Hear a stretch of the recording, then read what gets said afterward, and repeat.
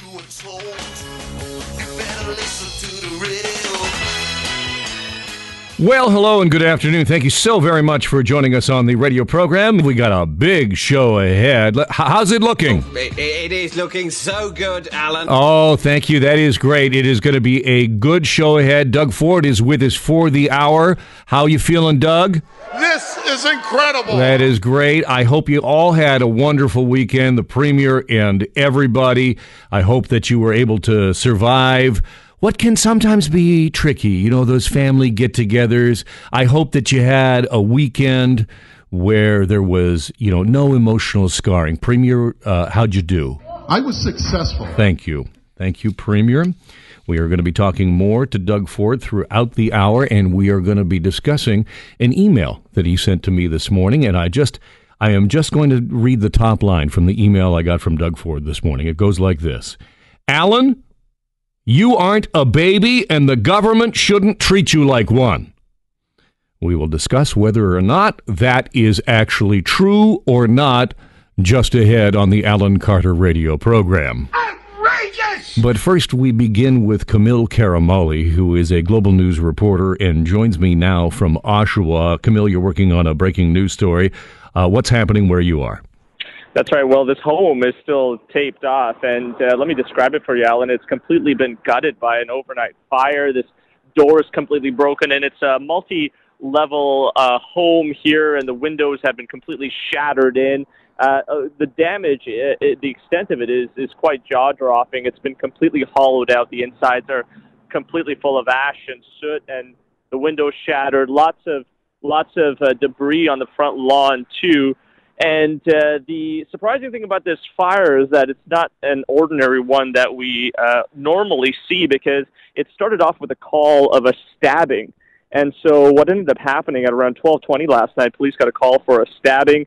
They chased the suspect into this home where they do say he lives. And then the 44-year-old man ended up barricading himself inside. Police surrounded the home, and he wouldn't come out, saying that he has weapons inside. And then it escalated because about 2 hours after that, around 2 a.m., was when flames started licking the roof of this home here, of this multi-story building. And so fire crews started being preoccupied with that. This gentleman thought he could escape through the window, to the second-story window, so he tried to make a run for it. And then police ended up finding him and arresting him a short time later, and now he's facing several charges, including arson. So quite a busy night for Oshawa Fire and Durham Police here. Camille Karamali is a global news reporter, and you can see Camille's report and the incredible video of that fire and what firefighters and officers had to face tonight. Camille, thank you so much for being with us. You're welcome, Alan. All right, so that, of course, is tonight on Global News, beginning at 5:30 on the television, and, of course, you can listen to the simulcast on this radio station beginning at 6 o'clock. But let's turn our minds back to Doug Ford. Doug, are you back? What have you been up to? I'm protecting democracy. That's nice. That's nice. I understand you were just at the chorus, in the chorus washrooms. What were you going to be doing? I'm going to sanitize that place from top to bottom. Well, Lord knows it needs it. Let's talk beer and wine, and for that, Martin Regcon is a columnist for the Toronto Star at Queen's Park, and probably knows the whole beer and wine and the laws around it better than any journalist in this province. Martin, thanks for being on. My pleasure. Let me just read you this email I got from Doug this morning. First of all, he contends that I'm not a baby, which I will leave for another day to discuss.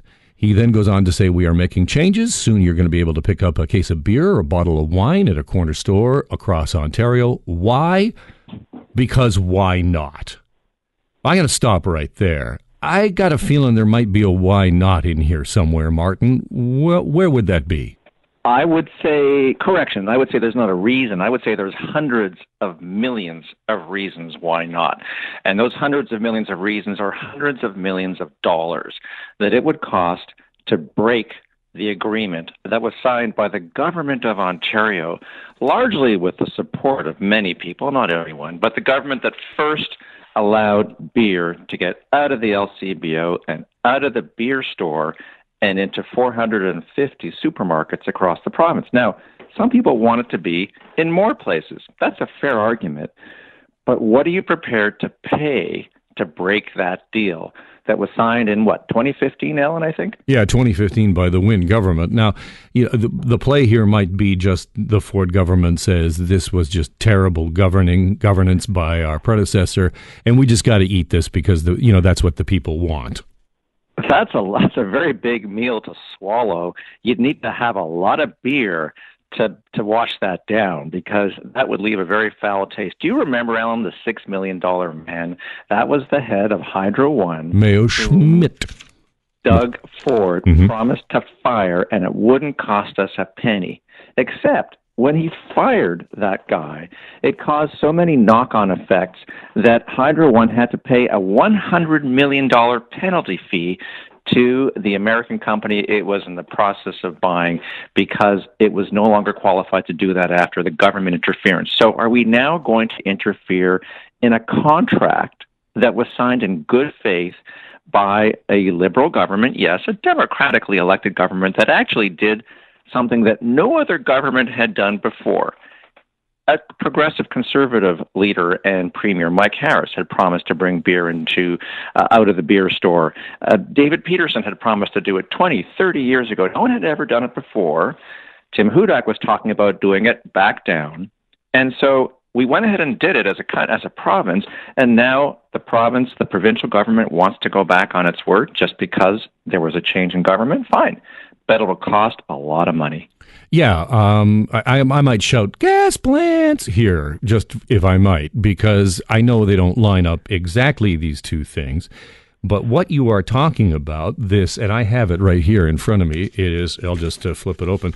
That is the Ontario Master Framework Agreement signed September 22nd, 2015 between the Brewers Retail, Labatt Brewing Company, Molson Canada, Sleeman Breweries, and Her Majesty the Queen in Right of Ontario. And this is precisely what Martin is talking about. And in here, Martin, remember that they asked the beer store, they demanded the beer store, which, not exactly the greatest retail experience, that the beer store had to spend $100 million to upgrade their stores. And in return for that, they get to continue to be the place where you get a multi-pack, the place where you get beer. That's right. And you would know, because we've talked about this many times before, and I've written many columns about this. I am no fan of the beer store. People will say, "Oh, are you an apologist for the beer store, for a foreign-owned beer store?" Well, it's not foreign-owned completely anymore, because as part of that deal that you just read from, there are a couple of dozen Ontario brewers that are part of the beer store. I never loved the beer store, but I didn't want it to go away. I just didn't want it to have a stranglehold on beer sales in this province. And the idea that it's so important, such a top priority, to have beer in convenience stores. I mean, convenience stores, I am surrounded where I live, Midtown, by 3 different supermarkets, some of which are open until 11 o'clock at night, and 1 or 2 of which will sell beer. So why am I going to have my current premier, spend hundreds of millions of dollars to break a deal that was signed by the government of Ontario, not the Liberal Party, but the government of Ontario, because you just read Her Majesty's name, just to get it into some convenience stores that are hurting because no one goes there anymore? It doesn't make sense to me. It doesn't add up. Buck of beer. See, that doesn't add up too, because if you think about buck of beer. If you think about that, do you know how much money the provincial treasury just went without because of that? $11 million in potential revenue because of a scheduled increase in the provincial beer tax that the government brought in. So it comes with a cost, Martin. And don't forget, there were also incentives. Doug Ford was so desperate to avoid the shame of going back on his word when he promised people falsely or misleadingly buck a beer. There was no such thing. When's the last time you've seen or found buck a beer in this province? Maybe on a special holiday, Loblaws will have a promotion, President's Choice beer for 3 days. That's not what I call buck a beer. That's a price point that existed in the history, in the mists of time, 12 or 13 years ago, and Doug Ford promised he could bring it back, but he didn't. He broke that promise. It fizzled. But he was so desperate that he started to give incentives to some of these brewers, better shelf space, more promotional advertising. That costs money too, and all because it was a promise that never made sense. Dirty tricks. Martin Redcon is the Queen's Park columnist for the Toronto Star, a friend of this program. Doug Ford, what did you think of his segment? Wow. Thank you. Thank you very much. That's Doug Ford reacting to what we're talking about today, which is whether or not we should actually have beer and wine in corner stores and what the cost of that is. And I'm not just talking about societal and kids getting liquored and all the rest of that. Martin, thank you so much for being on the program. Cheers, Alan.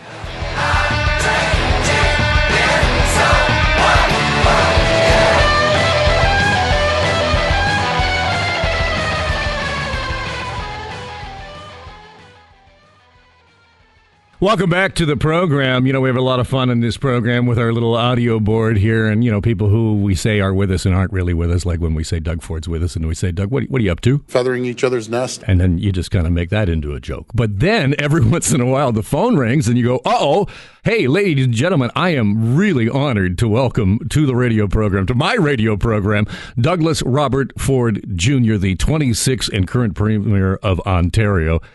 Premier, thank you so much for being on the program.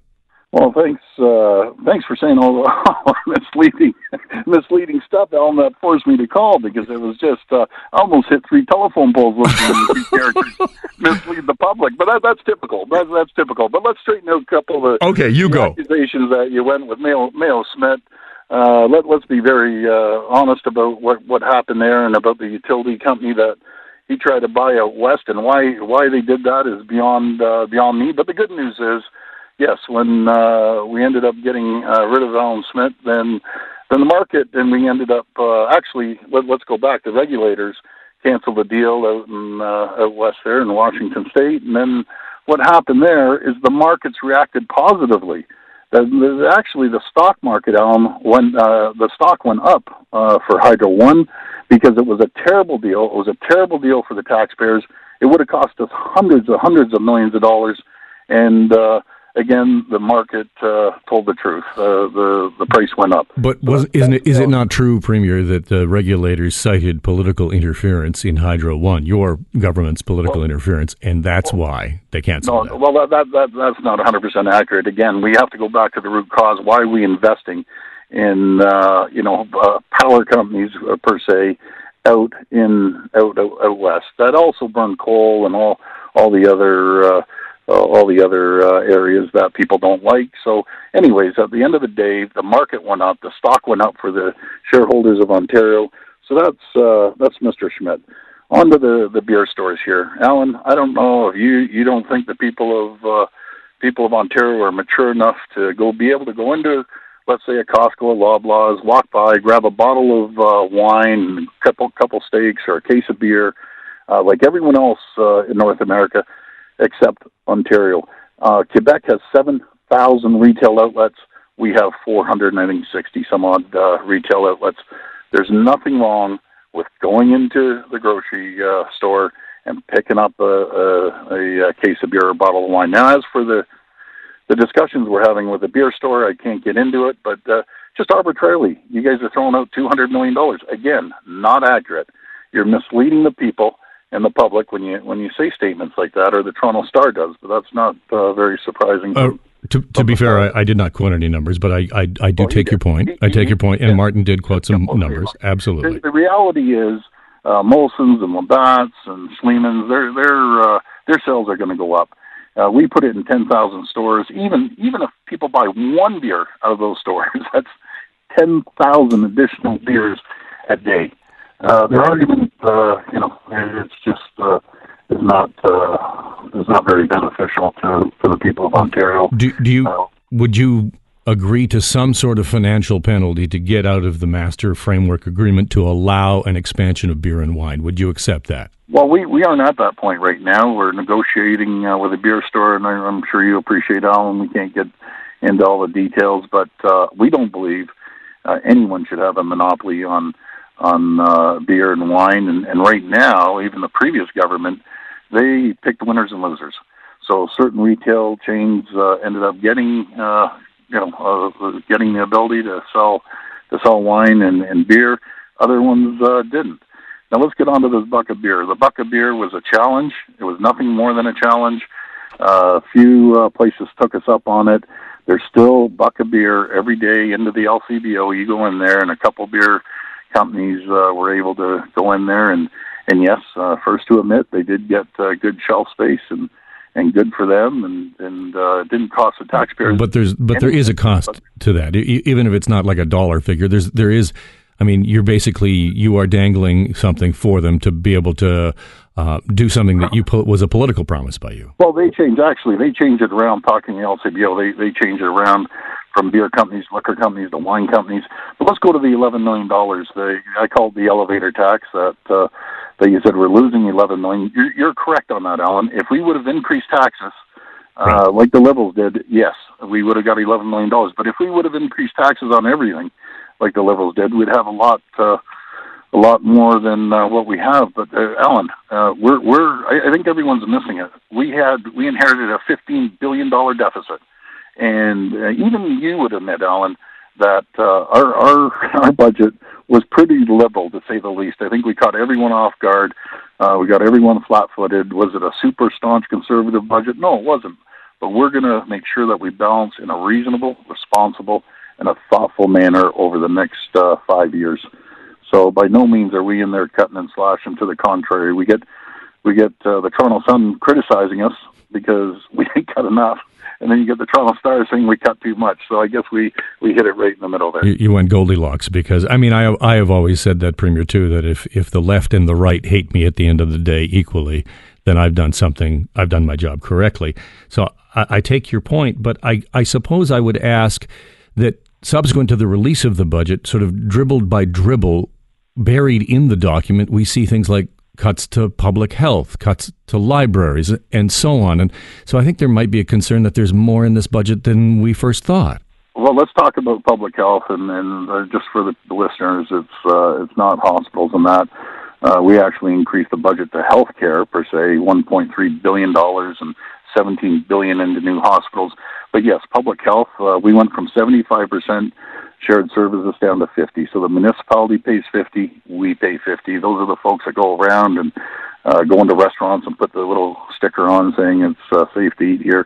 But again, Alan, we have to, if we want to put the additional money into health and education, increase the budget to education by $700 million, the things that matter to people, we have to make sure we drive efficiencies in a reasonable and responsible way. And I think we nailed it on this budget, Alan. Mike Schreiner today, of course, the leader of the Green Party, criticizing your government. Of course, that's his job, so we'll take that with a grain of salt, of course.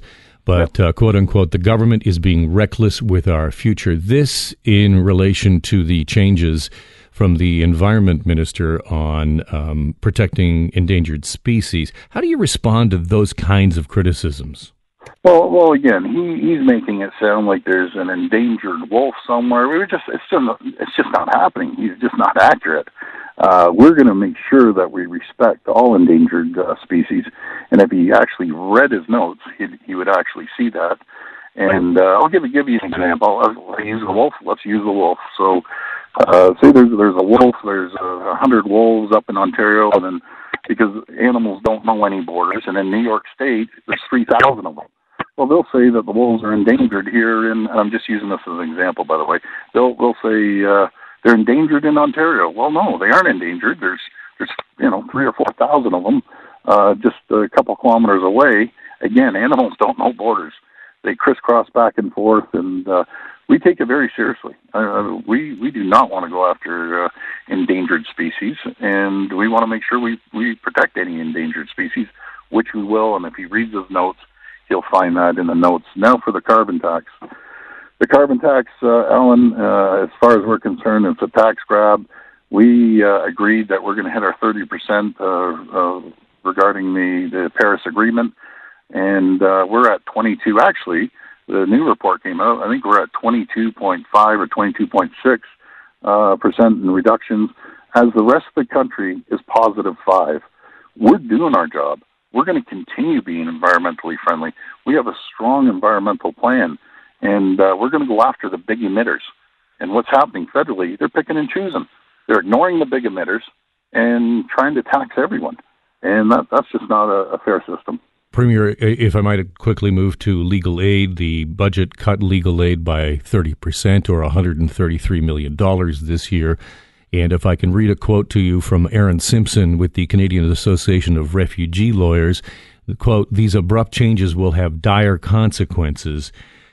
I'm wondering if you have thought through, or your government has thought through, the human consequence of this kind of cut. Again, not accurate. This is what drives me crazy, Alan, that no one does their research. They need to be more informed. If they actually looked into it, there was more money being spent on lawyers' fees and less cases. So when you weigh it out, you're thinking, okay, the lawyers are making more money, and the people that actually need the system to help them, they aren't getting the proper support. We have to hold these people accountable. When there's more money to the lawyers and less money to the people, I got an issue with it. The head of Legal Aid Ontario, though, Premier, says that the funding cut from the government means the agency's lawyers will stop accepting new immigration and refugee clients already. So that is a real-world consequence of something that you announced in the budget. Well, first of all, let's go back to the immigration, and we can break it into a few tiers here. Immigrants that have been waiting in line for sometimes 4, 5, 6 years, and their family members are here. They're frustrated. I get calls all the time. Those are the people. I'm pro-immigrant. Those are the people that support us. The people that come here and work hard and pay their taxes and raise their families. And then you have the refugees. I have no problem with refugees. They're leaving a war-torn country. They're in line.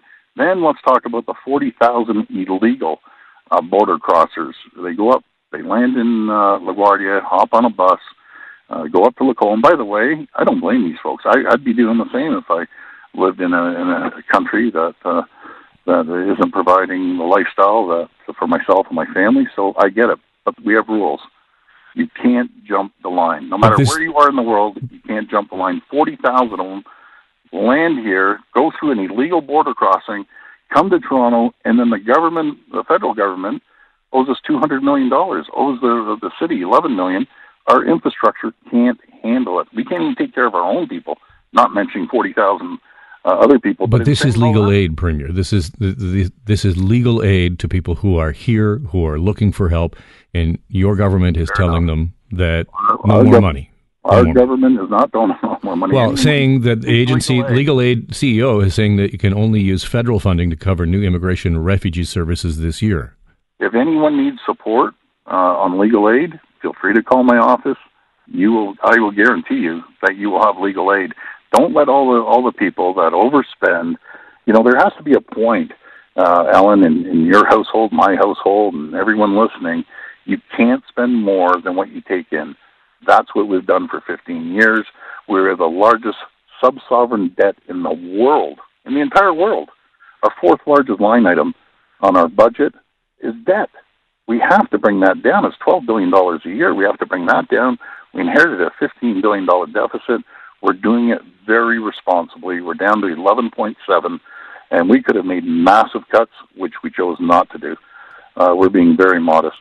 But, Alan, it's always a pleasure speaking to you, and thank you for having me on today. Premier Doug Ford, thank you so much for joining us on the program. Thank you, Alan. All the best. When we come back, we're going to try to take you to Ukraine, where guess who won? A comedian. A guy pretending to be president is now president.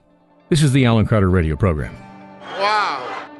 For what's best for our lives, for the people. Gotta fight for what's right, for the people. Welcome back to the radio program. My goodness, always fun when we hear from the Premier. We just have, we just do this thing where he'll never come on this show, so we just do our own thing, and the next thing you know, he's on the line. And Premier, did you enjoy the program? What would you do differently with the program? I'm going to sanitize that place from top to bottom. Well, but that's probably not a bad idea. It's probably not a bad idea. We need a little sanitation around here, a little dirty. I want to take you to Ukraine, which this is incredible if you've been following this news.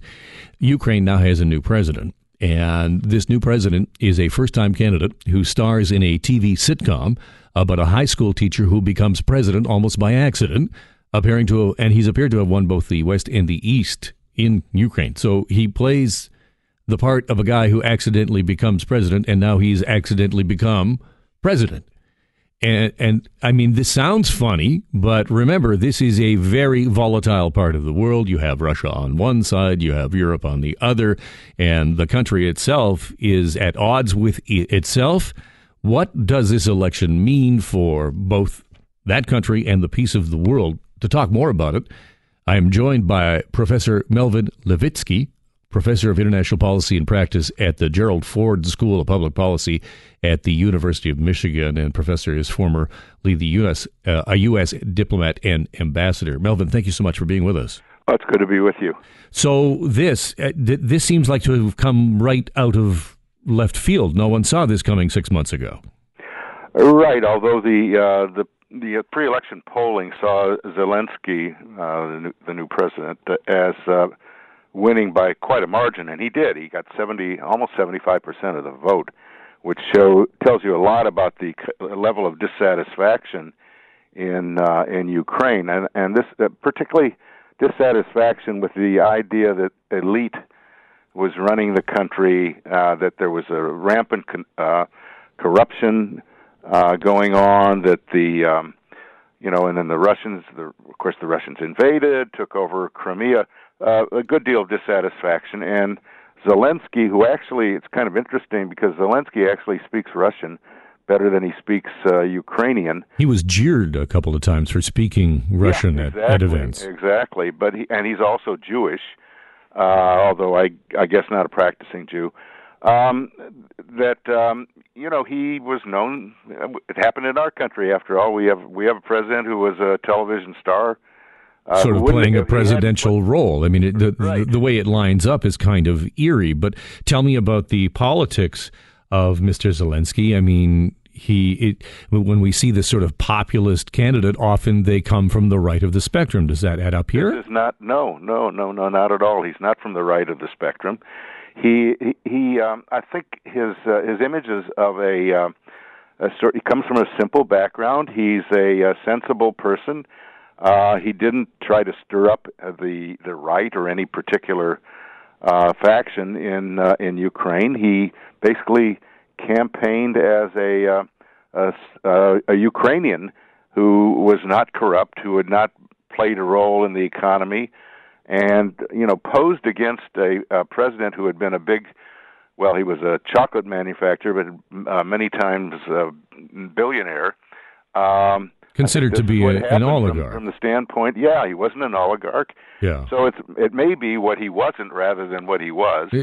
I don't know. Have you ever seen the movie, the great Peter Sellers movie, Being There, based on the Jerzy Kosinski? Like this strikes me as one of my favorites. Except that he's not. Except that he's very aware. Remember Peter Sellers in that movie? No, he just kind of floats along on a bunch of truisms and cliches. But in this case, if you look at the campaign, Zelensky actually ran a very, what I would call very clever campaign, a campaign on honesty, that he would protect Ukraine, that he wasn't an oligarch, even though his program was shown, on a TV station whose president had to flee the country on the basis of corruption and banking scandals and things like that.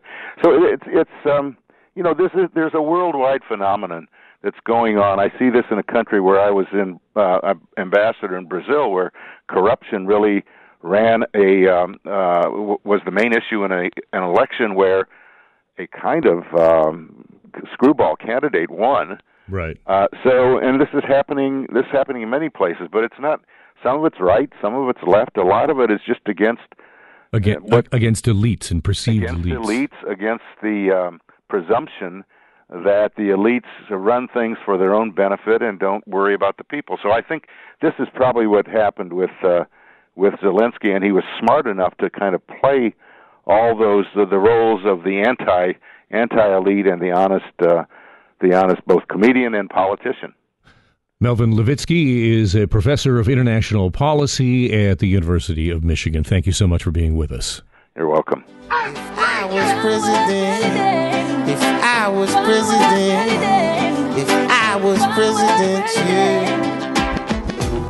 yeah. Instead of spending billions on the war, I can use that money so I can feed the poor. 'Cause I know Welcome back to the program. Thank you so much for joining us here on this Easter Monday. I hope you had a lovely Easter weekend, and so exciting to have the Premier call in, talk to us, and he was really actually with us, which is very nice. And he talked about all the things that he thinks that I got wrong, which is interesting.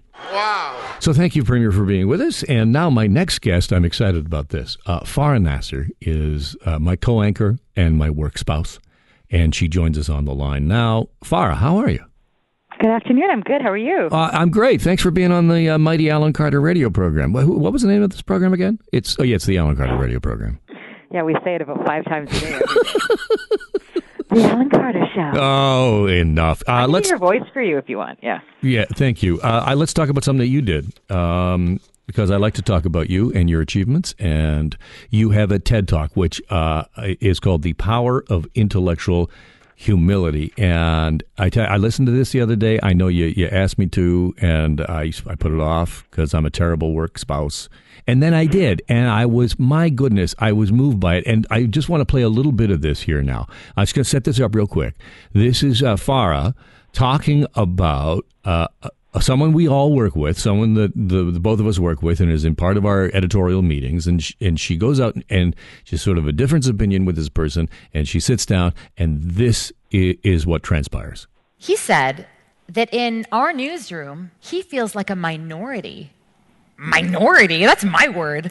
I quickly reminded him that I'm often the only racialized minority at our meetings. And he took a breath, and he looked at me, and he said, "It's not a race thing. It's a political viewpoint thing."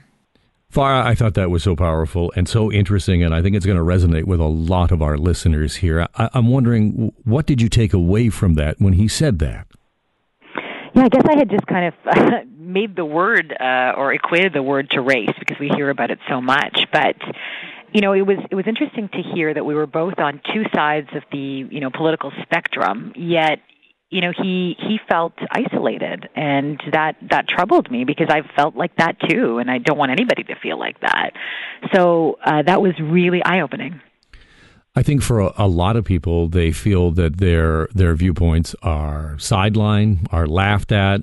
I know that people who contact me sometimes say precisely that that's what I do when they call in and they complain about MSM and fake news and all of the rest. Mm-hmm. But I guess how do we as journalists combat that somewhat hateful element which is out there with truth and with then sort of making sure that everyone feels, they're part of the discussion? Well, I think the biggest issue right now is that we don't agree on facts, and that's a problem, right? Because there's people who see alternative facts, and then there's those who see things that they think are scientific and quite possibly are not. And so I think right now it's especially with all the information we have out there, that can be very problematic. But I think that when it comes to people's opinions and their viewpoints, I think we can't go into conversations as know-it-alls, right? I think we have to be okay, and I think we generally are. When we're journalists, when we first get to a scene, we're the most ignorant people there because we're outsiders coming at something. So I think that we have to talk to each other that way. We're just getting so divided right now, and it's because we're not listening. We're not really listening to people. We're just trying to figure out what we're going to say next, to refute what they're saying. Having said that, when somebody is saying something that is hurtful to somebody, when somebody is saying something that's dangerous, when somebody is saying something that, again, is very obviously not based on fact, I completely understand, the need to refute that and to disagree, and that makes total sense. But there's a way to do things, right? There's a way to speak to people, and I think we all kind of need to just tone it down a notch.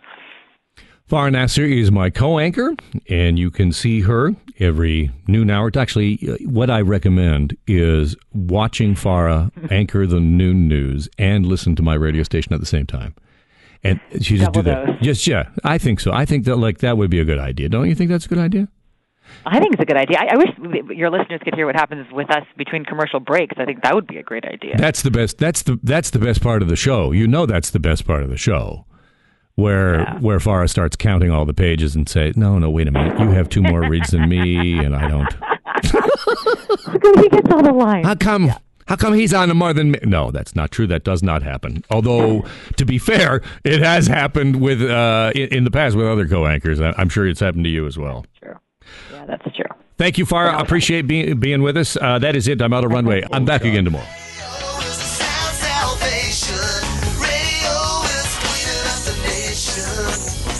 So you had better do what you were told.